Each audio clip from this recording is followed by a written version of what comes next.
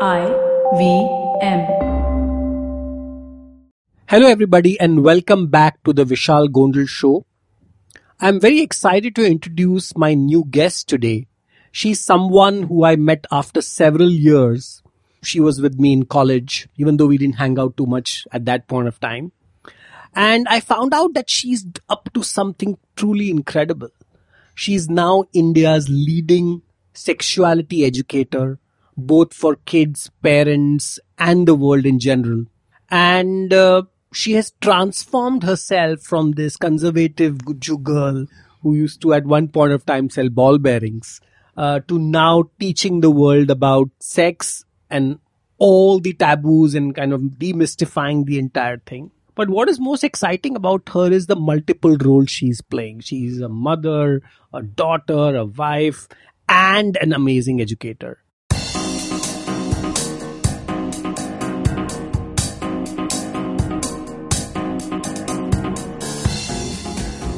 So Niyatii, welcome to the show. Really excited to have you here.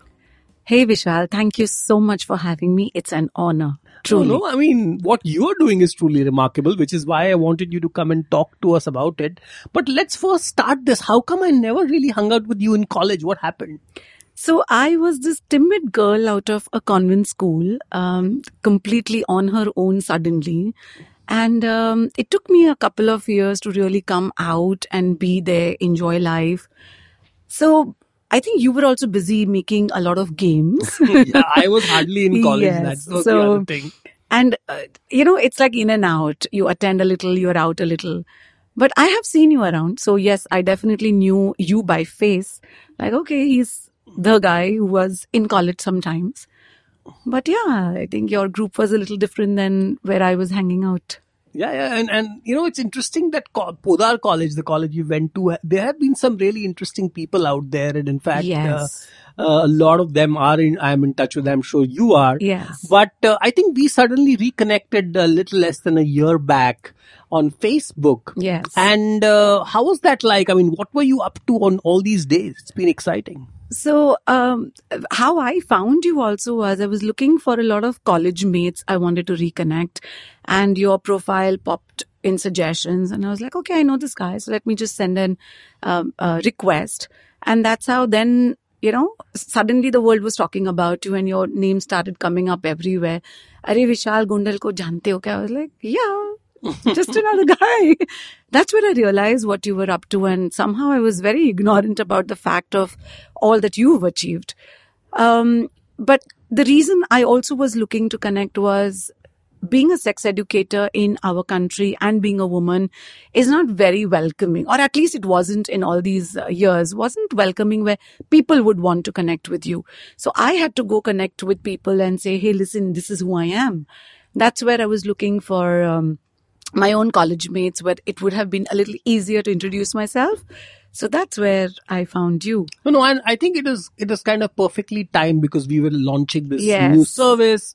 But coming back to, you being one of now India's leading sex educator, how was that journey? I mean, how did you suddenly jump into, being in business and whatever other things you did to start something so radical? I mean, at least in the society, Yes.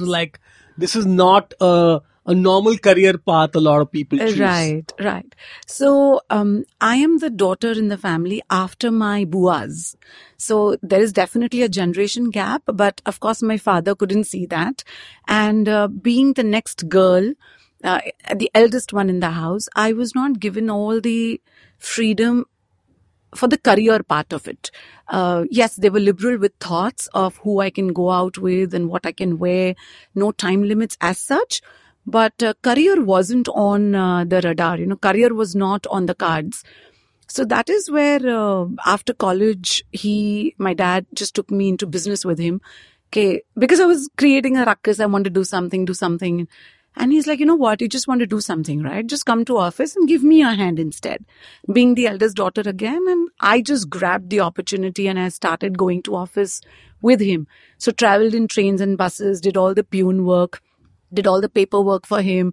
And I would feel so angry because that was not the person I was, you know. And this is, how old were you that time? 21. About, okay. Yeah. Just after college. Exactly. After your TY BCom. And you didn't do that MBA or chartered accountancy. No. Like all the people in Podar, except me who did do nothing. But everybody was like, you know, doing some major courses after college. You did nothing of that. No, because commerce was not my line to start with. Oh. So dad put me into college just because I had two brothers in that college, both cousins. So he thought I'll be a safer bet there. And that's the reason I ended up with commerce. And otherwise, I would have definitely gone for arts. You know why I took up commerce? Because lowest attendance was required in commerce. You had an agenda, didn't you? Yeah, I had a clear agenda. Yeah. I said, I don't want to study and what is the best thing to do? And of course, I got into college because of my sports quota, right? I was a national volleyball player. So of course, I had no marks at all. Right. But I got into college, and guess who was the other person who got into college with me? On the same sports quota, that was Shilpa Shetty. Shetty, yes. Yeah. I know how it was those 2 years she used to come to college. Yes. So my reason for being around all you awesome people was my dad's decision. So of course, then I didn't want to go ahead with the same subject. Those were not my lines. And I just grabbed the opportunity that he asked me to come and join him. Worked with him for almost 2.5 years. So you were selling ball bearings? I was importing and selling ball bearings. How do you sell ball bearings? Yeah. So to make it interesting, what I would do to start with the initial couple of months, I would act as this professional secretary he had, you know, and Nagdevi is not a street where they get calls like, hello, Tarun Traders. And they'll be like, who the hell, where have we called? So it used to be fun. I made it fun for myself. I also coded a program for him, which would take care of his, the stock that he had, the ball. So I did make myself So do you know what I had coded in college? The computerized rose day. I don't know if you remember that. No. So there was a rose day which I had, it was actually called the computerized rose day in Podar. And we had created, like, instead of buying cards, you buy the cards, then you punch in the girl you're buying it for, and then we had a leaderboard. And because of that, we sold 5 times more cards. Of course, the other it was thing a huge thing in Podar. Podar. I don't know, do they still have these rose days? I hope so. I hope they have it, because that was one day everybody was waiting either to get or to give. And then there was some idiot who would spend 10,000 rupees on the rose bouquet, and everybody will be like, anyway. We can talk about that. Memories. Till the cows come home for cows. So with importing and all that, so I was very happy to then be married to Nilesh, and I moved to Khar, and suddenly I got this. This was which year approximately? 2001.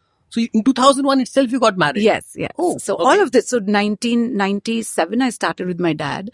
A little bit on and off. A couple of 1 year I tried to do something on my own, which he was not very happy about, and then got with him, and then finally I got married in Feb 2001.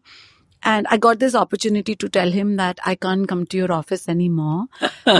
Seeing you every day, it'll be difficult to adjust in my new house. Gave him all the reasons in the world to come out of the ball bearing business.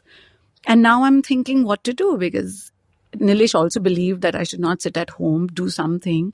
And I got into travel and tourism. Wow, from ball bearing to travels and tourism. So I studied, I got my IATA degree. There's this thing, right? In a Gujju's blood, there is business. Business, right? So like, job nahi hota hai, so that business has to happen. So I did my certification course in IATA, got it double distinction. Sab hua achhe se. You can buy tickets for anyone, right? No, also you do it for your family. No, but I did work for 1.5 years again.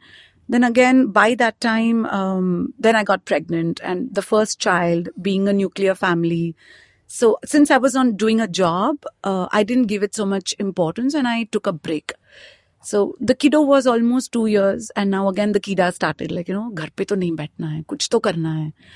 And the toy library became like the thing to do. What is a toy library? A library where you rent toys and books for children. Now it's a fad. Now it's so that's your third startup idea. That's my third idea. And though I started with a physical library like any other normal library in Sindhi colony in Sion, but I graduated because a friend of mine had started an online library, which was the first in India. तो registration online, सारा online होता था. And I immediately joined him to do the PR and get my members on board. And we did brilliantly well for 5-7 years. And again, unfortunately, my partner had to leave, I had to leave, and we shut that project down. Now again, now what? Abhi kuch naya karna hai. Because at that time I delivered my second baby, and again being nuclear, 2 babies, it was a little difficult. And online library was a very new idea, so people didn't even know to shop online, and we were renting online. So वहाँ पे थोड़ा struggle था, but it was fun to introduce something never done before. But now, in that period, I had already attended a workshop in my child's school, which spoke about child sexual abuse and about sex education. And that is when I thought I was a very aware parent.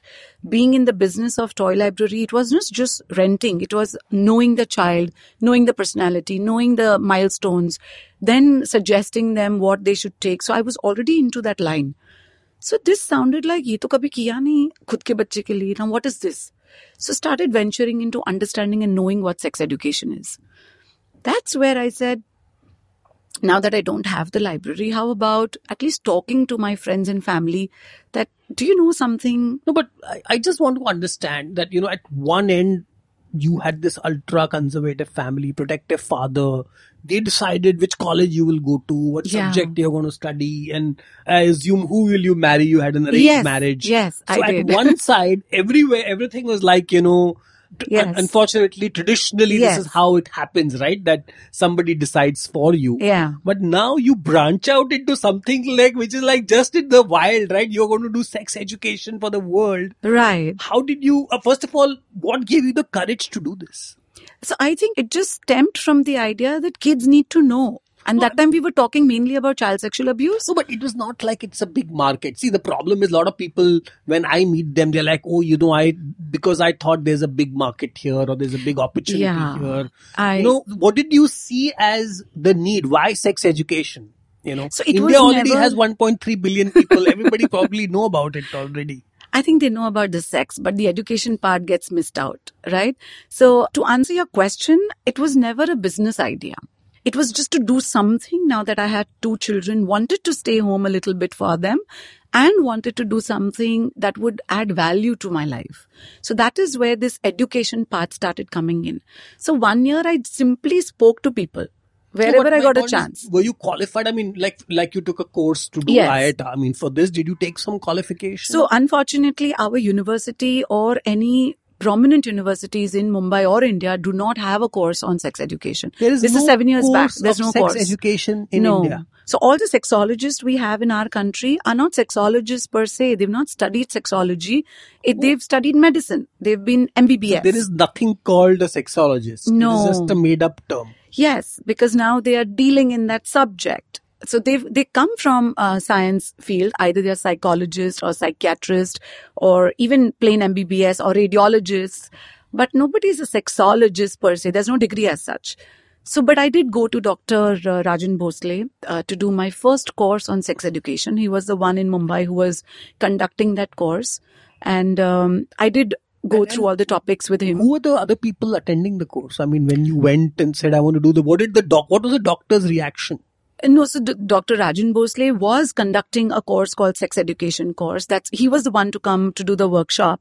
And we had about 20 people in the batch. It used to happen only once a year. And 20 people in the batch coming from all walks of life. NGOs, teachers, mothers. So I went there as a mother. No, but is it that a lot of those people are just going because it's a mandate from their organization or some department, or this was like people were actually paying from their pocket and doing it? Paying definitely from their pocket, but it was more to understand what is this new thing. And we definitely saw the need that children are going through a lot of phases in their life which they don't know how to handle, nor the parents know what to do with them. So I also went in as a mum. I went in as a mother. And it was a certification course. Were you the only mother in the group or were there other mothers? No, also? there were mothers. But I think I just took it up to spread the word because I just knew there was the need. And I found myself with no hesitation. I did not find myself mumbling or not using the word vagina and penis or vulva. It was very natural for me to talk. And my friends found that, like, I can't tell my child, but why don't you talk to my child? And that's where it all started. And then I saw, like, people want it. Then why not give it? Where did this confidence come from to say all this? So, while my dad was a little apprehensive about my career and all of that, he was very liberal about a lot of things. So, what clothes to wear, who to hang out with, the timings, I could decide that by myself. And once I was married to Nilesh was just another human being altogether. I am being a little biased here, but I don't see men like that. Today, at 7 years down the line also, when I get crappy calls, you know how it can be for a woman doing this subject, he takes it so healthily. So even when I was talking about it, he just understood where I was coming from. He did understand what the challenges were, and he did go through his own questions and, insecurities and all of it. But he knew where I was coming from and what my agenda and what my intention was. That's why it never was a problem in my family per se.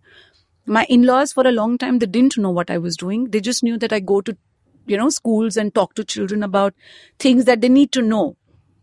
And suddenly I had this article come in a Gujarati magazine. That's where they found out. Ye kya kar rahi hai? But very, very touch wood, fortunately, everybody, because of the way it was written, they just took it so healthily and they were like, yeah, the world needs it. But, again, the problem is that, it is for some reason considered as a taboo, even though it is the most important, the need of the hour, the whole challenges in the Indian society. If you see all the rapes which are happening, all, the issue which happened in Delhi and the Nirbhaya case and all of that. And then on the other extreme, there are all these people who are addicted to porn online. People are doing all kinds of things online. So I think the internet has kind of taken this to another level itself, right? Yeah. Previously, it was little lesser.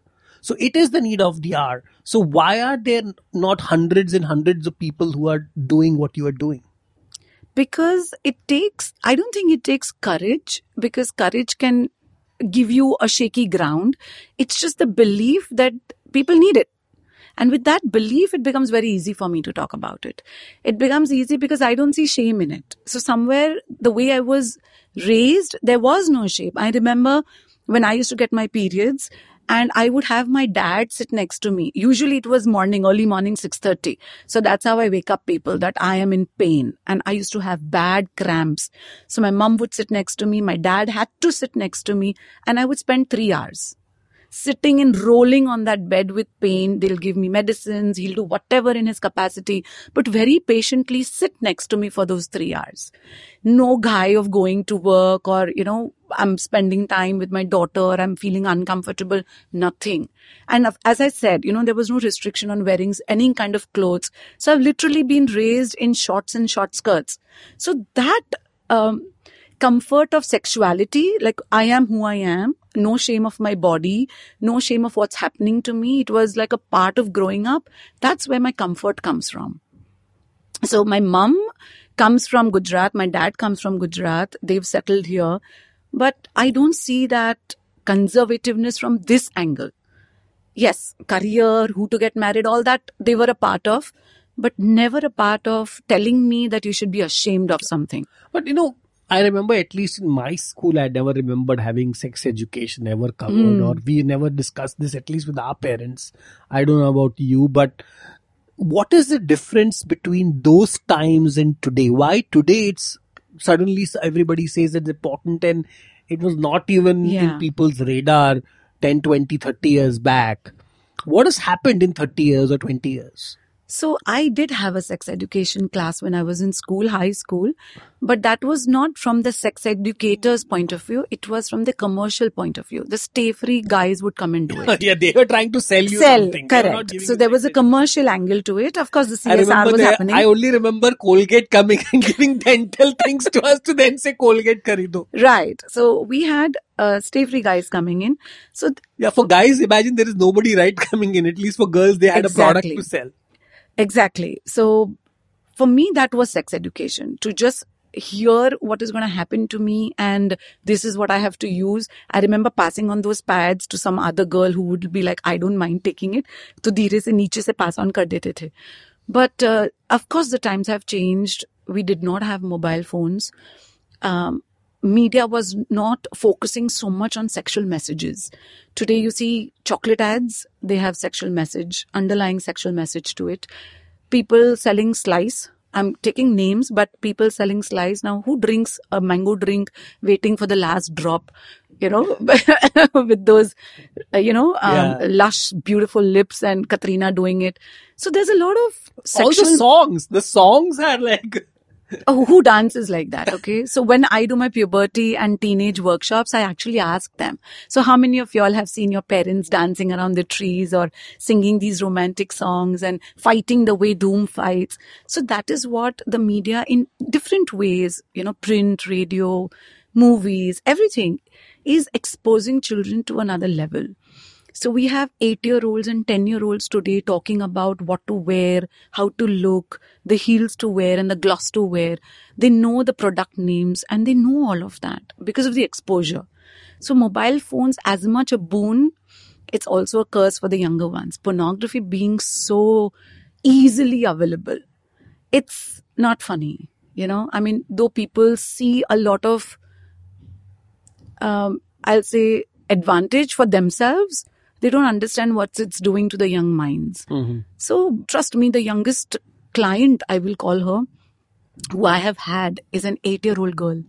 8-year-old girl. Her mother got her to me saying that, Niyatii, unintentionally she has seen porn.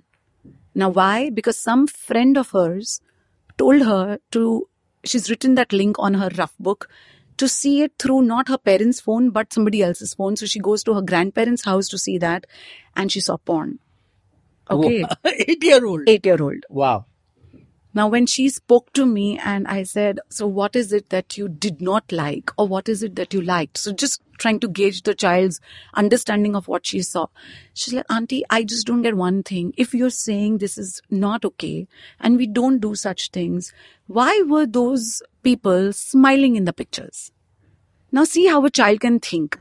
If it is wrong, if it is bad, these were not the terms I used, but that's how she heard it. Why were they smiling? So to explain an 8-year-old that they were being paid for it. So what do you do when there's a camera in front of you? What do people tell you to do? Smile. So that's how, the pictures are taken. And she just would not get the concept of what is wrong in this. And somewhere it was haunting her that wherever I see a blonde woman, I see those pictures now. So imagine what it does to an 8-year-old. So see the way the children are being exposed, see the way relationships are falling apart because we as individuals are taking help from pornography. Mm-hmm. Partners are sitting next to us, we are watching pornography. Where is the touch? Where is the exploration of each other? Where is the, discovering one another? Where is the connection? It's all going. The Vishal Gondal Show will be right back after this break. Hello, everybody. Welcome to another awesome week on the IVM Podcast Network. If you are not following us on social media, please make sure you do. We're IVM Podcast on Twitter, Facebook, and Instagram. The IPL's been going full bore this week or for the last couple of weeks. If you podcast around that, we got a couple of suggestions for you. There is a new show that we've launched called What a Player. It's being hosted by Akash Mehta, the host of Vartalab, and Siddharth Dudeja, who is a really funny stand-up comic. Also on Cyrus Says, we've been doing this Wednesday episode called Lanso, Left Arm Not So Orthodox. On that, Cyrus is talking to a variety of different people about what happened the previous week in cricket. And if you want to get a historical perspective on what T20 cricket is and how it's come about, you might want to check out the show we did a couple of years ago called The Cricketwala Chronicles. It's hosted by Ayaz Mehmet, and in the first season, Ayaz examines how T20 cricket started. And speaking of the action this week, on The Seen and the Unseen, Amit Verma's guest is the economics editor of The Hindu, Pooja Mehra. The two of them talk about how the Indian economy has struggled in the past decade under two separate governments and prime ministers. On Paisa Vaisa, Anupam is joined by Dhaval Kapadia, director, portfolio specialist at Morningstar. They talk about how you can assess your financial goals in the new financial year. On IVM Likes, Abhineet, Zoya, Madhuri and Radhika, the newbies, give out pop culture recommendations and later take you on a nostalgic journey of 90s pop music. Just so you know, the playlist of 90s songs that they recommended, we're going to make those available on our social media. On our Marathi podcast, Golgappa, Trupti is joined by animal whisperer Anand Shinde, who narrates fascinating stories of human-animal interaction and lays emphasis on the preservation of wildlife. On the Filter Coffee podcast, Karthik Nagarajan is joined by media and creative consultant Ramesh Srivats. They talk about cricket, learning JavaScript, and how Ramesh rose to fame on Twitter. And with that, let's get you on with your show. So let's jump back to the course you attended. Yeah. So, what was the doctor's reaction when did you ask the most questions to all, like as a student, I can only imagine what you'd be doing there. I don't remember asking a lot of questions, but I definitely remember myself very excited with learning all these new things.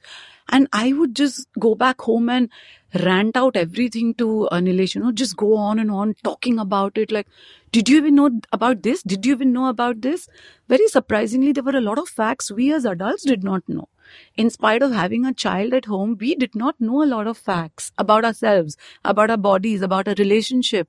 And it was such an eye-opener. What would be 3 such things which adults you think are most commonly asking you? So one is women asking me that why do men want so much sex? And why I don't want so much sex. Like after around 40, women are struggling. So that is one thing they want to know, that how do we still go back to our sex life? One. Second question, after babies, sex life is going down. Huge. Third, I'll say 4 things. Third, how do I stop myself from premature ejaculating? Like I'm coming within 2-3 minutes. My partner is left high and dry. So she's not getting the orgasm and I can't control, but I just have to come. So that's another question.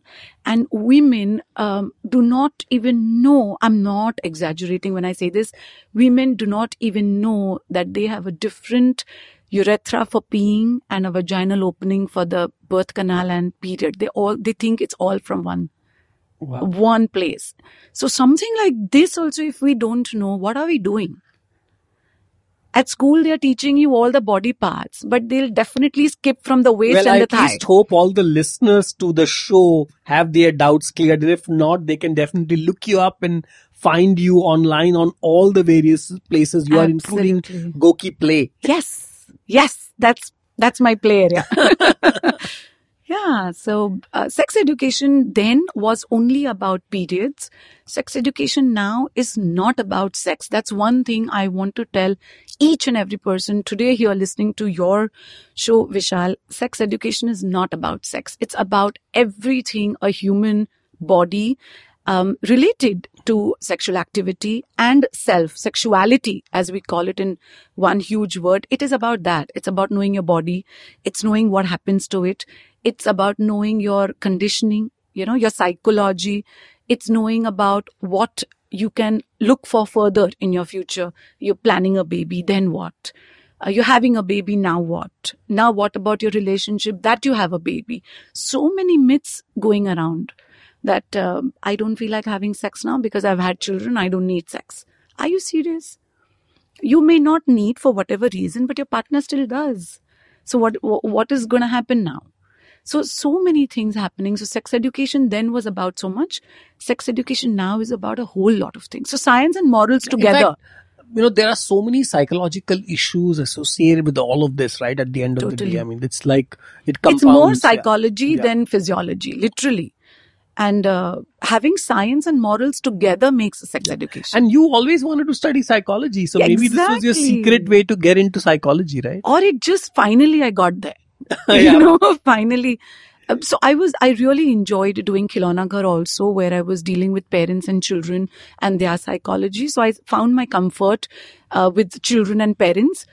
I did have my hesitation when I started sex ed for adults, but I gave that to me, like, go Niyatii, just do it. People want it, just go ahead and give it. And how long was that course, by the way? That was 10 sessions. 10 sessions? Yeah. It was not like a year or No, it was more about theory. It was more about content. So nobody teaches you how to talk. Nobody teaches you. They'll give you all the content which you can find online any which ways. But now what? Now, what if somebody comes and sits in front of me and says, okay, I have a problem? So who was technically your first client? And how did you get this first client? My kids. Oh, My kids. they are the guinea pigs. They're not your clients. Yeah. वो in तो a यार way. Mummy बुलाएगी इधर आओ अभी ये सुनो. Yeah. So a client, okay. So paid client, if you're telling me, like a proper client was this, one of my friend, but she insisted like, no, you're doing this professionally now and I'll pay you. She came to me. She has a son. Our kids were of the same age. So her son was about 6 years then. And she came to me to tell me that I want my son to know about child sexual abuse. Will you talk to him? So that's where I started with the topic of child sexual abuse and then slowly going up to puberty. So, yeah. No, I mean, it's become so crazy, right? Right now, this whole good touch and bad touch has become so important. I mean, these were things you did not even think about some years back. So, yes, we didn't think about educating. It was happening. It was all happening. Exactly. So people have gone through, I have gone through abuse, and I remember all the confusion I had, and I've heard so many stories since I've started educating of how they took it. And surprisingly, I have a fair number of women who come and tell me, Niyatii, maybe it was wrong what happened, but I enjoyed it. And a lot of women wanted to marry the abuser because they were getting the attention from that person, which was ignored otherwise. So seeing it from different angles and perspectives, it gives me a lot of insights of what to call wrong and what to call right and what to not call at all. It's just something that somebody went through and how they took it. So this education is not about what you think is right, what I think is right. It's about how do you want to take it up ahead. So your first paid customer was your friend's son. Yes. Who was your first organization who kind of signed you up, and how did that happen? I mean, convincing, okay, friend's son is slightly more easier, but how did you go and convince your first organization to do it? So it was a school. I had decided a name for this so-called company I was building with me alone in that, but I wanted something professional, and Averty was the name I came up with. And Averty stands for something in French, right? Yes, it means being informed. So I was looking at awareness, but didn't find a name that would strike me. So Averty was something that stood with me. I've heard this name for the first time. It's unique. Yeah. That's a good thing. Thank you for that. So I approached schools, and I was approaching a lot of schools, and my own school, my kids' school kind of picked me up and said, even though you're a parent, just come and do it professionally. And that was my first organization who showed faith, like you can take this to schools. And then further on, it went on. But by the time the teachers and all the people knew that, oh, you are doing this professionally. Yes. But not everybody knew. I was not known so much. Because this is not a career choice, which was like, people taking. No. It's like, do you know, iski mummy ye karti hai? Aisa kuch tha. It was more a gossip. Yes, like, are you sure you want to talk about it? I said, you can go through my PPT that I've made, see if it makes sense to you. And I sat down with the authorities, and that's how they took it up. And so there were two more people who are important to mention here. One is Asif Ibrahim. He runs a trainers conclave, and he has a lot of trainers in today's time, a day. But then he actually opened up this whole door for me into trainers' world.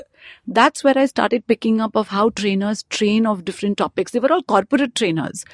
Nobody was talking about sex education, right? How to talk, how to approach. There are games to be played. So the Gujarati businessman in you took this idea of dhanda and then married it with all these other things. So still wanting to reach out to the kids. Very unfortunately, sex education does not pay you well. It does not. But I knew there was a future. Let's use the word yet. Let's not say it is not. No, yet. Because now, believe me, I think this is, I have 2 teenage boys now. Mm-hmm. And I can tell you that, clearly the exposure they have. Yes. Possibly they already know more than any of us on this. Possibly. Yeah. So Asif was the one who kind of opened the doors to this world of trainers, and I gained a lot of learning just by observing these trainers. So he's one I usually mention. And second one was Namrata Thakkar. She actually introduced me to one of the agencies who was providing medical supplies to schools, and he had promised schools for workshops. So he believed in the topic I was taking and the way I delivered, and I almost covered more than 40 schools with him. Oh, wow. In Mumbai itself. So that was a lot of field work I got for 3 years. Repeating the schools, going back to the next batch. And what was the reactions of all these schools? It's like, oh God, another ye topic ko khatam karo, jaldi karo, was the reaction of, let's get it over with, or schools were like, no, very good, come here and let's do this properly for our kids? So schools definitely jumped on the idea of having these topics. By then, there was a little, hoo-ha about child sexual abuse happening in schools. So they definitely welcomed somebody to take workshops on that. But because they now knew me with this topic and the way I handled it, they opened the doors for puberty. Then we used to have mother-daughter sessions and father-son sessions. So that is where I also learned a lot directly talking to the parents and children. It was not just hearsay or read. I was in the field. I was playing the game. So that is where I earned a lot of my experience. So today my talking is not just based on something I've read or somebody who's a learned person has said something. It is pure out of the experience I have had with the kids directly and the parents. I think the best thing about your approach is, and which I really like, is you just don't talk about sexuality. You also talk about parenting, because these are also, these are all connected. It's all hand in hand. Parenting is the mothership, literally. Yes. If the mothership has a problem, everything else is really connected. Whether it is playing too much of video games or, getting into all these things or excessive of, eating junk food. Everything counts. Everything. So a parent has to be that rock solid parent. In today's world, unfortunately, I tell that parents are using their mobile phone as a pacifier. Yes. So the minute they see the kid crying or distracting, ye lo game khelo, ye lo ya video dekho. So that itself is, literally the biggest problem right now in parenting. And I'm sure you have 100 others, but I identify the mobile phone as the main one. I agree with you. So basically the parents are kind of losing their patience. So even though my parents did not have the patience, but they definitely knew what to give and what. Mobile phones were not there, but television also. We were not allowed to just sit in front of the television for hours and hours together. No, like I said, they're using it as a pacifier. Absolutely. It's a pacifier, right? Absolutely. I mean, that's what is happening. So just keep quiet. That's the idea. Just don't whine. Just don't cry. Don't make that loud noise.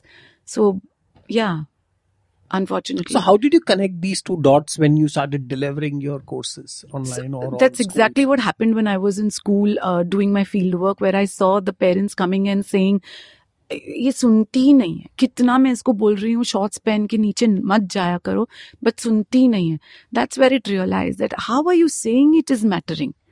What you're saying is right for your daughter, but how it is being perceived by her is what drew my attention, because she was angry and she was saying. So how was the teenage daughter listening to it? My mother only keeps instructing me. She does not trust me that I can take care of myself. So what was the mother actually saying? And what were the words coming out? So the parenting here became so important to me that you have to build a relationship with your child. In puberty and teenage, when the child is flying out of the nest, wanting to be independent, you're pulling them back to the nest.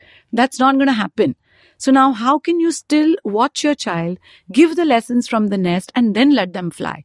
So those are the kind of metaphors I started using, started to connecting. And who are more difficult to convince, the parents or the kids? Parents, of course. Hands down, parents.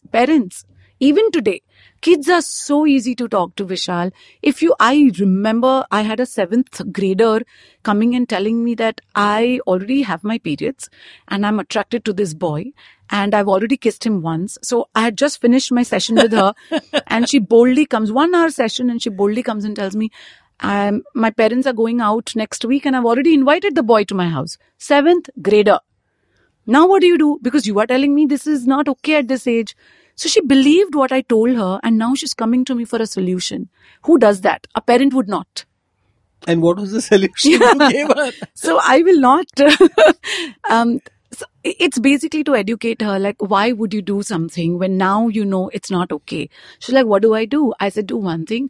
Call him not when you're alone, but if you want to meet him, go down and meet him. Don't call him home. So that is what was the solution. But I want him to come home. She was so explicitly telling me, I want to kiss him again. And I said, do one thing, go to the garden or in your building where you are seen. If you genuinely feel like kissing, kiss him on the cheek. But trust me, it's not right now, is not the age, because once you kiss them on the lips, something else, you will feel like doing something else and you won't be able to control. If you've understood what I've said and if you trust me as your teacher, we call ourselves teachers there, do it this way. I did not go back to that school, unfortunately. Otherwise, I would have definitely asked that child how she took it up. But I was happy with the fact that within an hour, I could gain her trust with a topic like this and she could come and tell me. I doubt if she can tell her parents. She wouldn't. I've had children crying in front of me. I wish you were my mom. I wish you were my class teacher. All you have to do is listen to them. So kids are far more open to this topic and they want to know. They're curious. The magazines are giving them messages. The movies are giving them messages. There are relationships happening in the 7th grade and the 8th grade. They need education. And the parents are not ready to give it. So the parents are kind of confused themselves, right? The problem is that they are going to the school. And then already they have so much pressure from the school. They have exam pressure. The most stressed person today is a school grader. I think a school student. Yes. And the second most stressed is the parents. I am not joking about this when I say this, but for parents, it's mostly about academics. The most stressed person today is a school student, and not to say their parents who are trying to get them through school and that whole system. So what has been your experience dealing with these parents? Are they really receptive to it, or for them education and other things are becoming more important? Yeah, so as you were asking, in schools when I used to go and do workshops with parents definitely were inviting. Because they realized that it is not as bad as they thought it was. In fact, it was not bad at all. It was not that what they anticipated, what was going to be spoken in these sessions. It was absolute, like a story. So when I talk to the children, I take their questions first. And I talk to them as if it's a story. So explaining period to a 5-year-old is also not difficult. So when parents started realizing that, no, this can be done and it can be done so simply, it started gaining momentum. That is where they became like, one parent to the other. Like till the time the parents don't think there's a problem, they don't really worry about it, right? Most parents think that, the kids will find out on their own and I don't need to worry about it. So one thing media did good was create awareness and campaigns on periods. So a lot of advertisements were already there, breaking the myths, the taboo. So somewhere the mothers were open to talk about periods to their girls and boys. That's where the start was for me. And because they were open with this topic, to include my other topics in between became easy. Then it opened their minds like, oh yeah, so right now I'm talking about periods, but attraction is on its way. So now what? How will she know? When I see, put this seed in their mind during the puberty workshop, that is where they were open for the next. So having done sexual education, spoken to so many thousands of people, what do you think is the problem in our society? Why are we seeing so many cases of rape and sexual abuse and all these things? So what do you think is really wrong? So when it comes to abusing and rapes and everything, it has nothing to do with sex as such. It's more about the incompleteness of the person or the aggression in that person, not happy with life. That part, that attitude of the person where he needs to now show the authority, the confidence which he does not have, which he has to portray, the anger which he has to vent out. That is where they will do things that are not supposed to be done to show I can still do it. So abuse and rape is coming from that part, not the sex part actually. So in our culture, the girls are taught very differently than the boys are. For the boys, there is no rules like you can't sit this way or you can't wear such clothes or not wear such clothes. Even in today's times, the parents of the girls are more careful about what she wears, how she sits, who is she talking to. We were always taught as children that boys are bad, not to talk to boys. So that conditioning is where the women think that something has happened to her, which is so bad because sex is now so bad in her thoughts, in her beliefs. Now, that is why rapes is given so much of importance in the negative sense, like, oh God, the woman was raped. Murder is equally bad. Why don't we make a hoo-ha and cry and campaigns of all the aggression that is coming out All in different crimes, means, yeah. all crimes. But because this was fed into our minds as children, and this is not who we are. If you see our ancestors, we are the ones who've studied Kama Sutra, right? Written it down. We've studied sexuality as a science and as an art. And we are the ones who are telling the world how good it is and how it's supposed to be done in both ways. Now, we are the ones who are now giving it a completely different understanding to it and making it bad. So all the rapes and abuse is not coming from the sexuality angle. They are taking it because we are seeing it as a bad thing. So combining the aggression and the attitude they are coming from to something that is not allowed, and they will always do something So that's you not are allowed. doing this largely in Mumbai, right? Or Yes. are you doing this in other cities also? I do it, but largely in Mumbai. So what about the rest of India? How is this being handled in other parts of the country? The first time I did it outside Mumbai was in Vapi, and I was a little hesitant about, I don't know how will they take it, whether I'll do a good job. But kids are same all over. I've gone to Guwahati, where I was again once more hesitant, and I was like, I'm not sure. I was nervous of how this session is going to go, but it was amazing. Like 250 kids, 350 kids sitting in the room, and they asked me the same questions the Bombay kids asked me. The kids, because of the technology, they've all come on the same platform. They all see the same things. They all are exposed to the similar kind of, the exposure. So kids are the same. Parents, fortunately, are more open outside Mumbai. They're more open outside Mumbai. Yes, because they want it. They don't get something like this. Here it is more about the showing, how are we dressed and how are we speaking and what society we belong to. The education part of it is taking a backseat when it comes to their children. And by any chance, if a parent will say, oh, I gave sex education to my child, it is seen as, why did you need it? कुछ problem है क्या, कुछ हुआ क्या, कुछ बच्चे ने किया क्या? So that, is something that metro cities are not understanding the importance of it. It's needed here the most. So at what point of time did you decide that now this is not only going to be a career but my life's mission? To कि चलो ये करके देखते हैं. I've done so many businesses. You have done sold ball bearings. You have started, travel agency and, your next toy business. So at what point of time did you kind of make this full shift? So there was this time, I remember when I was telling you about being exposed to the trainer's world, that's where I started taking a lot of feedback from people of how do I take this topic forward. And everybody would just tell me, don't do it. The title I would use for myself as a sex educator was looked down upon and said that don't call yourself, that's why you're not working, that's why you're not selling. Call yourself a parenting coach and then slowly put the topic. I said, that's not how I want to go. The more so the world said no to me. You had a business card which said sex educator. Yes. Wow. Yes. And I would go to all these networking meets, no matter how small or big they were, just to spread this awareness that aisi koi bandi hai who is doing sex education, and to spread the awareness that there is something called sex education. And what was the reaction of people when they took your card? It would be so much fun to go. I would just go mainly to see the reactions, and it would be like, what is it? Like they'll see my card again, like, did I hear exactly what she said and read it on the card? What does it mean? So there were expressions, literally. And few of them were like, even today, I have never heard of a career like that. So they see it as a career. I see it as a mission.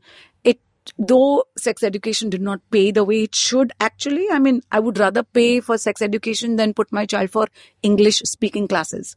See the difference where we are. But at the same time, it became like, I know the kids want it and the adults are not giving it to them. That's where I made it a mission. Ab to leke jaungi. This format or that format, whatever format is available to me, I am there. You put me on a road with 5 kids, I will speak. You put me in a room with 500 kids, I will speak. Yeah. You put me in a room with 10,000 parents, I will speak.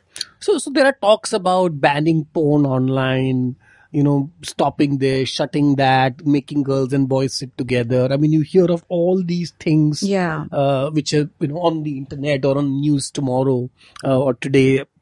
So what is the part of the solution, how people can handle it? Because you keep hearing about these random things all the time. So people are taking decisions depending on what situation they are in. Sometimes they don't see the long-term effect. They just see right now, how do we just put a band-aid on this, So I remember the day porn was banned and how the world reacted to it, India reacted to it. And I was bombarded with the question, what do you have to say as a sex educator? And all I had to say was, in a way, it's good because it was not doing good to anybody. In a way, now you're just giving more reasons for people to go and do it because you've said no. So either ban or no ban, just educate yourself of what it is. So people know they should not be getting addicted to alcohol, should not smoke, but they do it. If you know that you're doing it for a reason and that's where you stop, given it to you. But if you just don't have any education about it and you're making decisions out of it, it's not done. To protect children from pornography was a fabulous way of the reason to ban pornography. But then you know how the adults reacted. What I have to say is just educate yourself. Porn itself will drop. This industry will see no future when couples realize that it's us who needs to connect. We don't need something else to arouse us. Children will know that this is like an everyday conversation in my house. Why do I have to go and see a video of what sex is? Today, my 8-year-old knew about childbirth, about period when she was 5. It can be a conversation to little ones too. It's just the way of life. If you make it that way, it's nothing. These talks are nothing. And what do you think the government should do? Or, my favorite question is, if you were the education minister or I don't know under which ministry this even comes, health minister or whatever ministry sex education is supposed to come, what will you change in the country? So 2 things definitely. One, which ministry does this come under? I would take the education ministry because it will involve schools, teachers, parents, and then the kids. So there's a whole community that comes together to educate the kids. So 2 things I would do. One, I would make it mandatory for every school to not only have sex education for the kids, but to have it for the parents. And a parenting course for the parents, where it's not about how to raise your child. It will be about how to be the support your child needs you to be. So these 2 things, so definitely I would change. And the education starts from junior KG onwards. But my only problem is adding one more course will not solve. We have so many courses, but nobody is learning. So it will become, people will buy all kinds of books to hack the exam and, everybody will...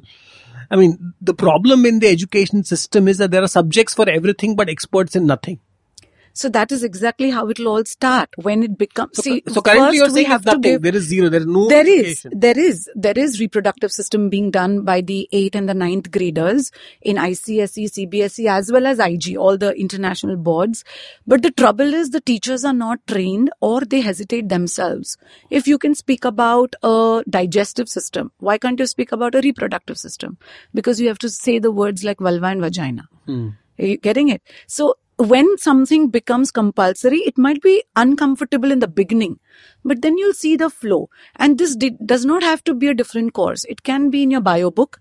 It can be in your science book. It can be in your community living. Because as I said, sex education is not about sex. It's about sex and sexuality together. The Vishal Gondal Show will be right back after this break. Hey Amit, what do you think about starting a dating podcast? To be honest, I think that idea is kind of garbage. Sure, just like dating then. Oh, we could call it dating is garbage. We could talk to people about their sad dating lives. Okay, I'm not so sure about that. And we can discuss our terrible sex lives. Okay, definitely not that. We could talk about how there's no such thing as love and it's all a load of crap and nothing can ever truly bring meaning to our lives. Okay, you might need some help there. Alright, it's a yes then. Dating is Garbage. Every week, we break down all things from dating apps, social media, texting, calling, dating rules, and more with some really cool people. Episodes out every Thursday on the IVM Podcasts app or wherever you get your podcasts. So a lot of the people right now listening to us would be parents, would be young people themselves, or would even be students. Right. So what advice do you have for these three categories? Parents, young, let's say millennials, and kids related to sex education and parenting. I will start with the parents, definitely. I want the message to go to the parents is, I understand that what you think and where you come from, but give it a possibility. See, you educate yourself before you educate your children. Then you will know how easy this can be and how important it is. So please educate yourself first. And how do you educate yourself? What do you do? I mean, what are the resources available to these people? So multiple ways, definitely. There are now educators like me. There are doctors who are open to talk about it. There are beautiful principals who are ready to take up these topics to speak in school. Find your trusted adult who you trust will give you the right information. There are websites which are valid, which you can trust, which is giving out information. And people like me will come up with books as I'm coming with two for the you're puberty. launching books, yeah. Yes. So we've done our research. We've been there. We've been with the doctors. It's there, it's all validated. Read those books. Put your questions out in, even when mothers come together, trust me, we're only talking about our children and schools. Why not ask the question like, what is your child going through now that, she's attaining puberty? That discussion as a community also brings out a lot of solutions. Yeah. So as I'm saying, this is not a classroom in topic. Fact, I was told that, traditionally there were a lot of rituals around puberty and, actually Yes. It was celebrated and this was supposed to be discussed. Right? Yes. In That's the traditional exactly. system. That's exactly. So you may not want to go to the rituals of it, but the idea is that you make it so normal for the child.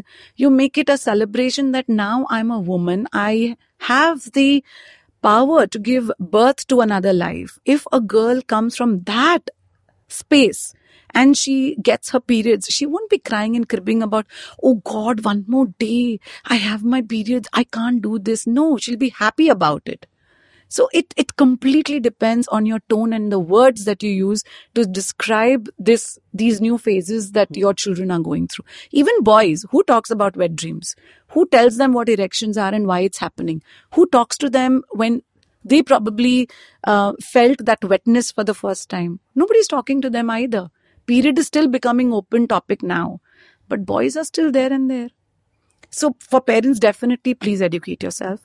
For the youth, don't make it so casual also. Just because it's a way of life, it does not mean it's a casual affair. Commitment to one partner is not only important because it's the way we are traditionally. One person, like, a one man girl or a one woman man, not like that, but even health wise. Don't catch infections. Don't sleep around with so many people that you finally don't even know where and what has happened.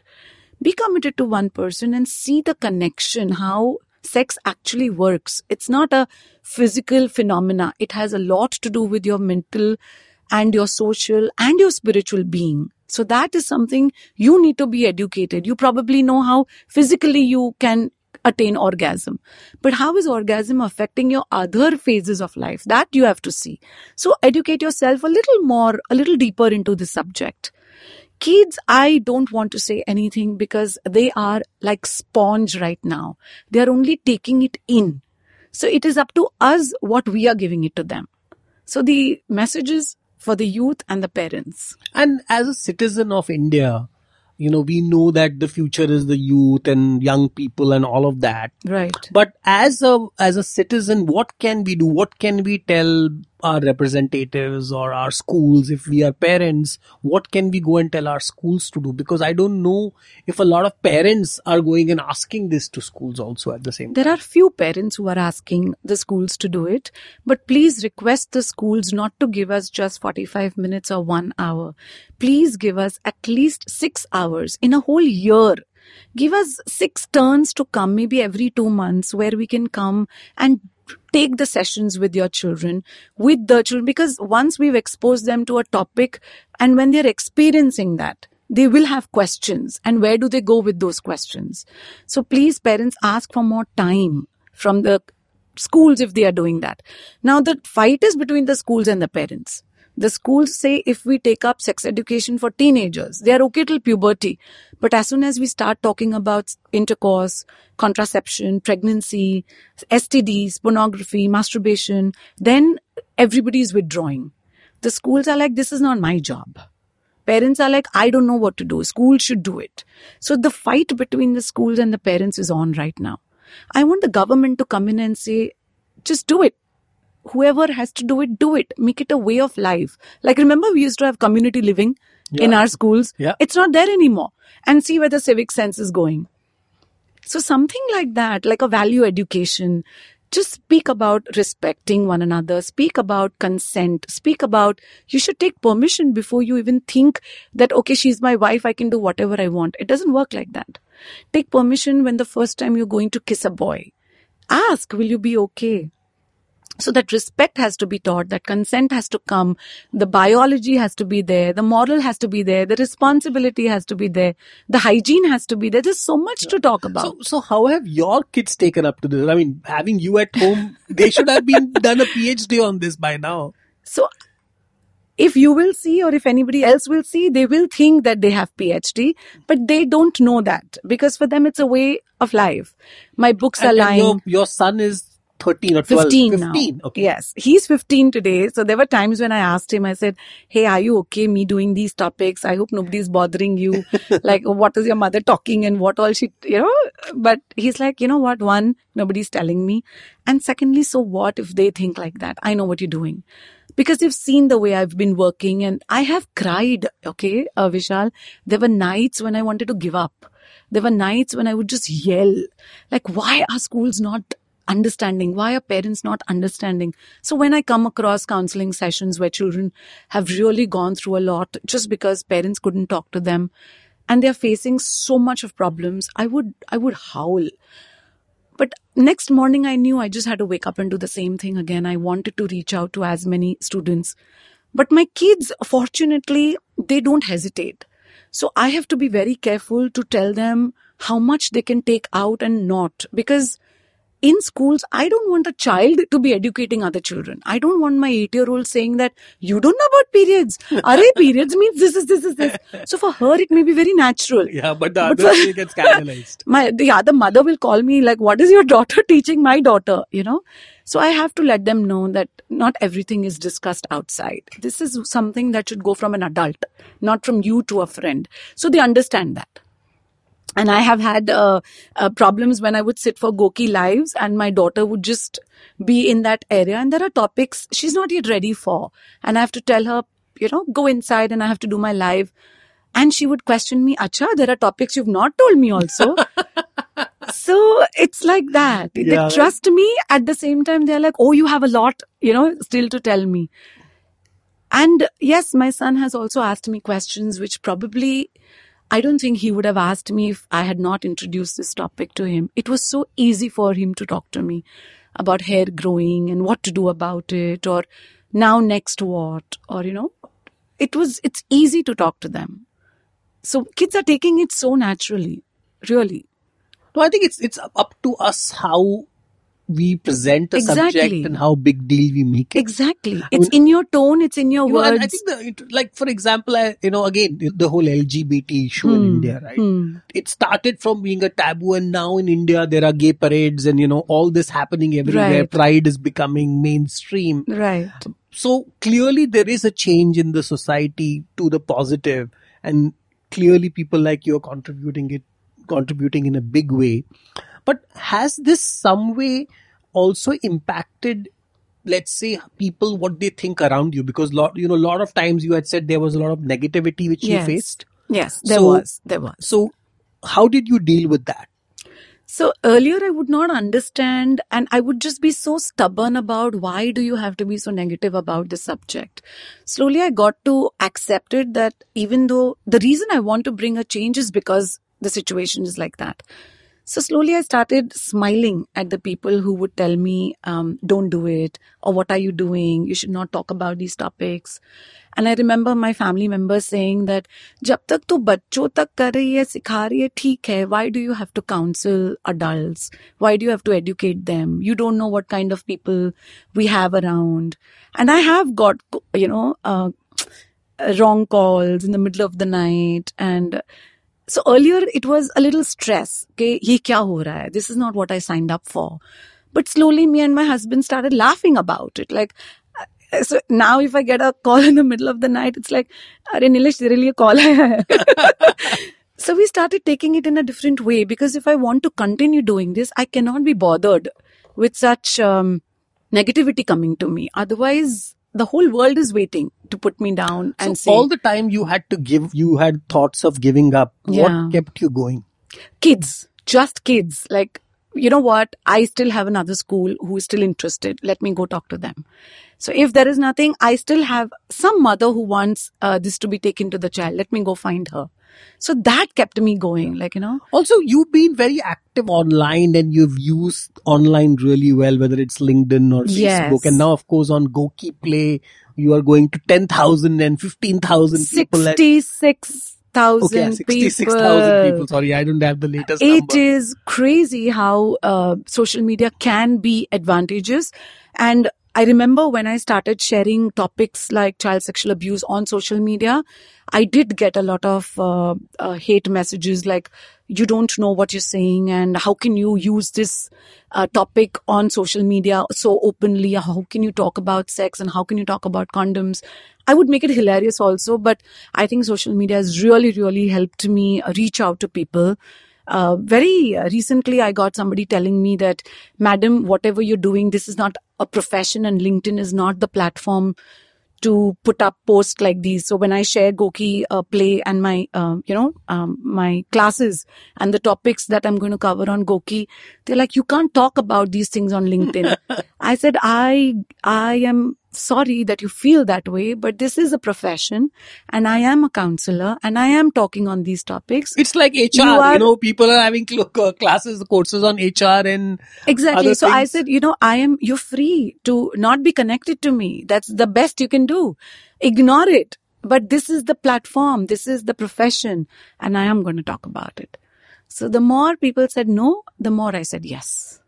That's exactly the way of looking at things, and again, just to kind of give you a little bit on my journey, every time I come up with an idea, that's what people say, it's crazy and it's not going to work and it's stupid. And I'm like, yeah, I'm on the right track. Exactly, But when that idea comes to you, Vishal, you also know that there is a possibility, and that thought itself gives you the push to go towards that possibility and make it happen. And somewhere our ancestors, all the courts have always said there is nothing called impossible. It's always I am possible. Then why not?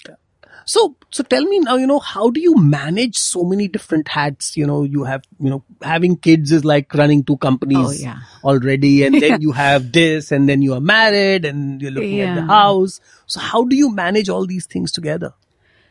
So when I started off, the idea was to keep it low and to keep it whenever it suited me.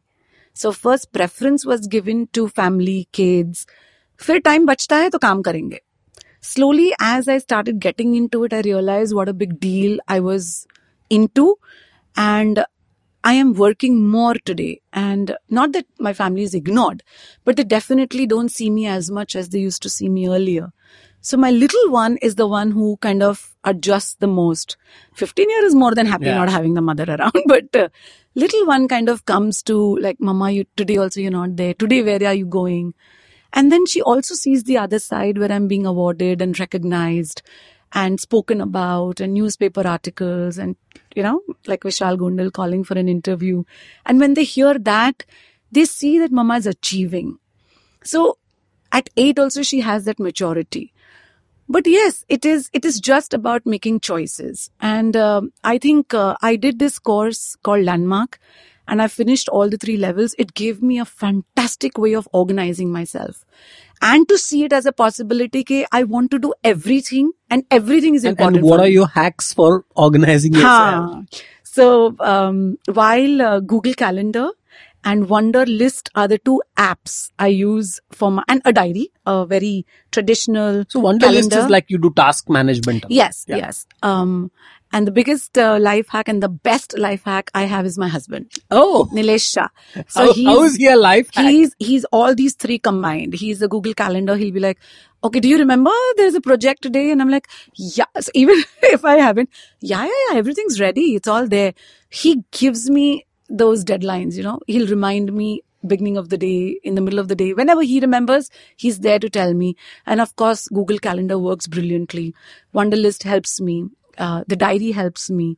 So things are in place to ensure that I have organized myself. So if I am here, then I am not only here for 2 hours, I'm here for 3 hours. So I know that there is buffer time and I don't overbook myself.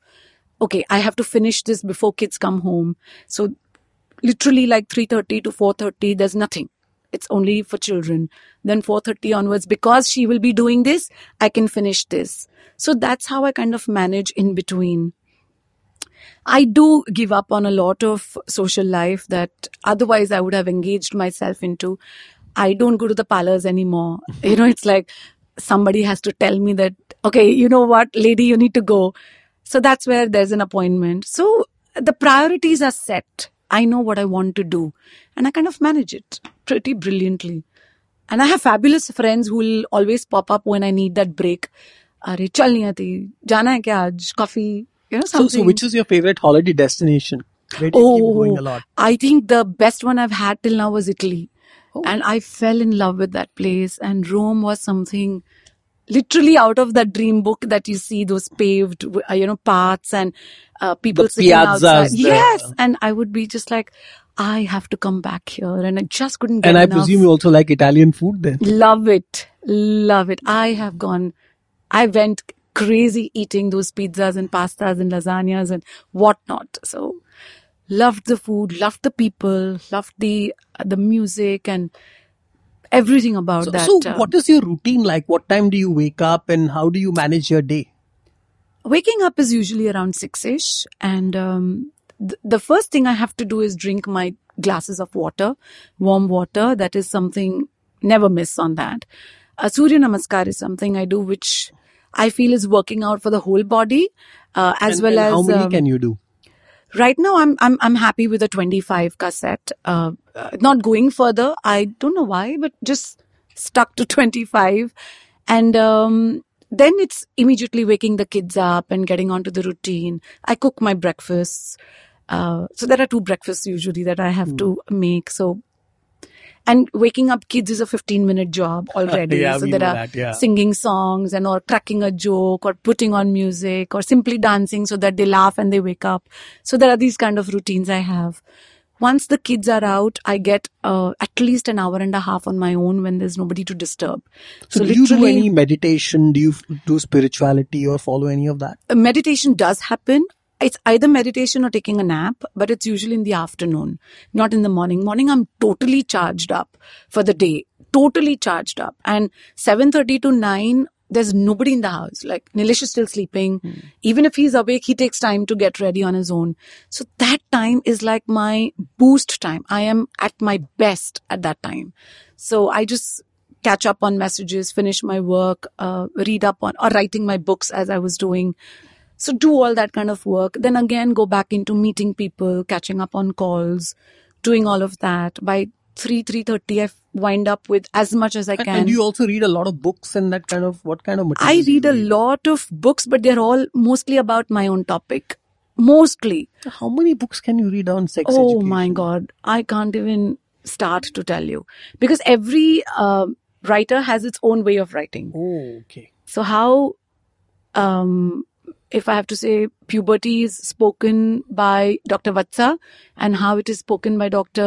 Rajan Bhosle. So for everybody who does not know Dr. Vatsa, I think you need to give us a little bit of his background on that man. He's what now, 90? He's 94. 94? Yeah. And I remember the day I picked up my phone and... so how that happened, I would like to mention here. I was attending one event by the Swaddle. Okay, it's a portal and they were having an event on child sexual abuse. There was a panel And I was not yet there to be called as a panel, so I went there as an audience. And a panel was discussing something, and I heard there were 6 women sitting on that panel, and Dr. Vatsa was the chief guest there. And they were talking about child sexual abuse and when to start educating your children about it and all of that. And there was something that was missing, according to me, and the questions that the parents were asking were not getting answered, according to me. And I stood up, and as if like how much I know, and I stood up and I said, a parent asked when to start sex educating the child. And the answers that has come out is whenever you think is ready or whenever the child is ready. It's not giving an answer to the parent. Say by 2 years, when you are giving her a bath and she understands your language, you're teaching her body parts, teach her how to clean her vulva, how to be hygienic. That's where you start the sex education.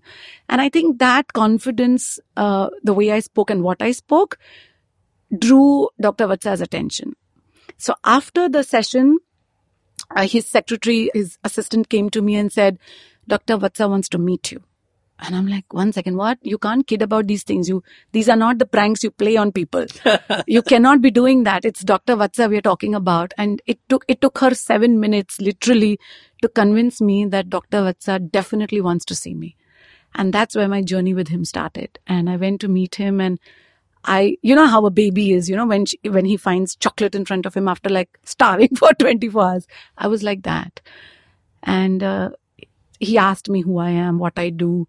He held my hand like a grandfather, and he took me through something. I can't even imagine a 94-year-old having that sort of an insight 45 years back. I was not even born, to say that you need to sex educate. That kind of insight, and so modern, Vishal. So he had predicted, or he had already... He was doing it. Yeah. He with his team like Dr. Raj Brahmbhatt and everybody were doing it. And he is the one who founded CSEPI. They have an organization. And he's done so much work for sex education, but he was way ahead of time. And people were not taking it. So his most famous column, what this was like? Ask the Sexpert. Yeah. Yes.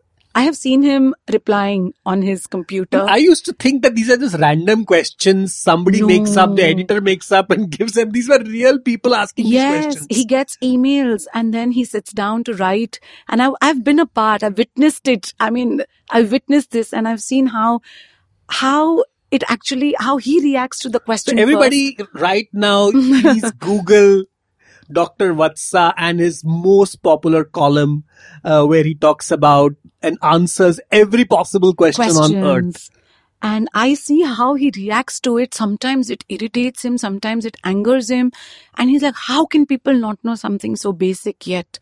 And how can you ask questions so disrespectfully? Either ways. And then the way he comes up with a hilarious answer to give back. And I'm like, you have to be there, 45 years into the field and then come up with something that the public wants to hear. It's something else. And he held my hand and he said, Niyatii, do this. He took me on the platform of national sexology conferences. I've submitted 2 of my papers there. And he was the one to say that don't bother what the world calls you or does not call you, whether you have a certificate or you don't. India does not need a certificate to be a sex educator. You are a natural and go with it. And he gave me that platform. And the confidence, yeah. And the confidence. Having his endorsement is all you need. It's all I need. And I remember the first time I went on the stage. Before that, the first time he invited me on the conference, he said, present. And I said, I'm not ready. Never been to a conference before. Let me see it first. And there were doctors who said that you are a quack. You're a cheater. You might be not educating, but doing some other business underneath. And I would be like, I'm not doing anything like that. Yeah, you're selling something Selling else. something, oils and pills. And I said, I'm not into all that stuff. It took a while for them. It took them a year. When I went on stage and I presented, that's where the main people in the committee understood where I came from and why Dr. Vatsa was pushing me to be a part of CSEPI. And then I earned the respect of the doctors, and that room full of more than 350 doctors clapping for me and saying, ma'am, we want to learn from you. Wow. Imagine that. That must be quite a feeling. It was. then there was no stopping. So are there any books which you recommend people to read, or your favorite books which one should really go through? 2 books, definitely. One is by Dr. Rajan Bhosle, which is on sex education, and one by Dr. Vatsa, which says it's normal. So the book is called It's Normal. So there are so many myths he has busted in this book, and the way he's written is brilliant. He's written the explanation of a topic, and he's covered the questions he's received from the public. Yeah. That these are the questions you're asking, and then explanations of and replies to those questions. It's brilliantly written. And are you a gadget person? Is there anything you bought off late, less than $10,000, which you... Yes. Which I was wearing when I entered this room. It's my OnePlus earbuds because Just a Bluetooth... Yes, device. It's like a headphone, earphone. And that kind of increases your productivity a lot. Yes. You could be like... Hands-free. It's easier to talk. The phone is not close to you. But yeah. And Niyatii, I think we can just go on and not stop. But Yes. like I said, it's amazing. I mean, what you have done is so commendable. You know, the only other Podharite who has been on the show is Yashraj. I don't know if you know Yashraj Akashi. No. Yashraj is the guy who is behind TEDx. Oh, he's the one who yes. organizes TEDx Gateway. And I jokingly say that he's the man who can take ideas and talk about ideas. But you are the other Podharite who can take an idea Yay. which everybody says not possible, bad, taboo, and make it the best idea in town. And of course, through your education and through all your initiatives, you are going to change the world. So happy for you and glad to have you on the show. Thanks a lot for coming in. Thank you, Vishal. Thank you once again. It's an honor. Thank you.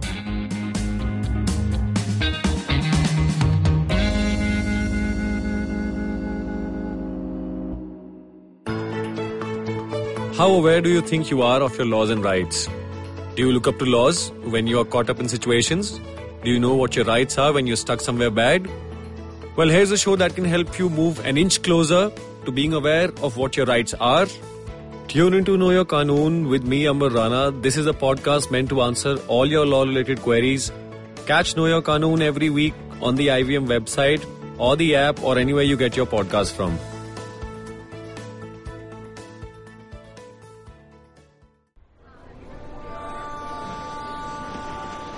Did I just catch you on your way to work?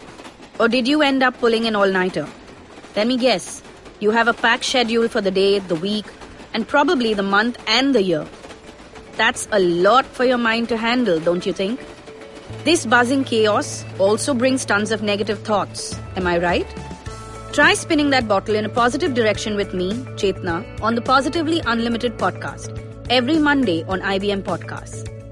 It's time to change your life one alphabet at a time.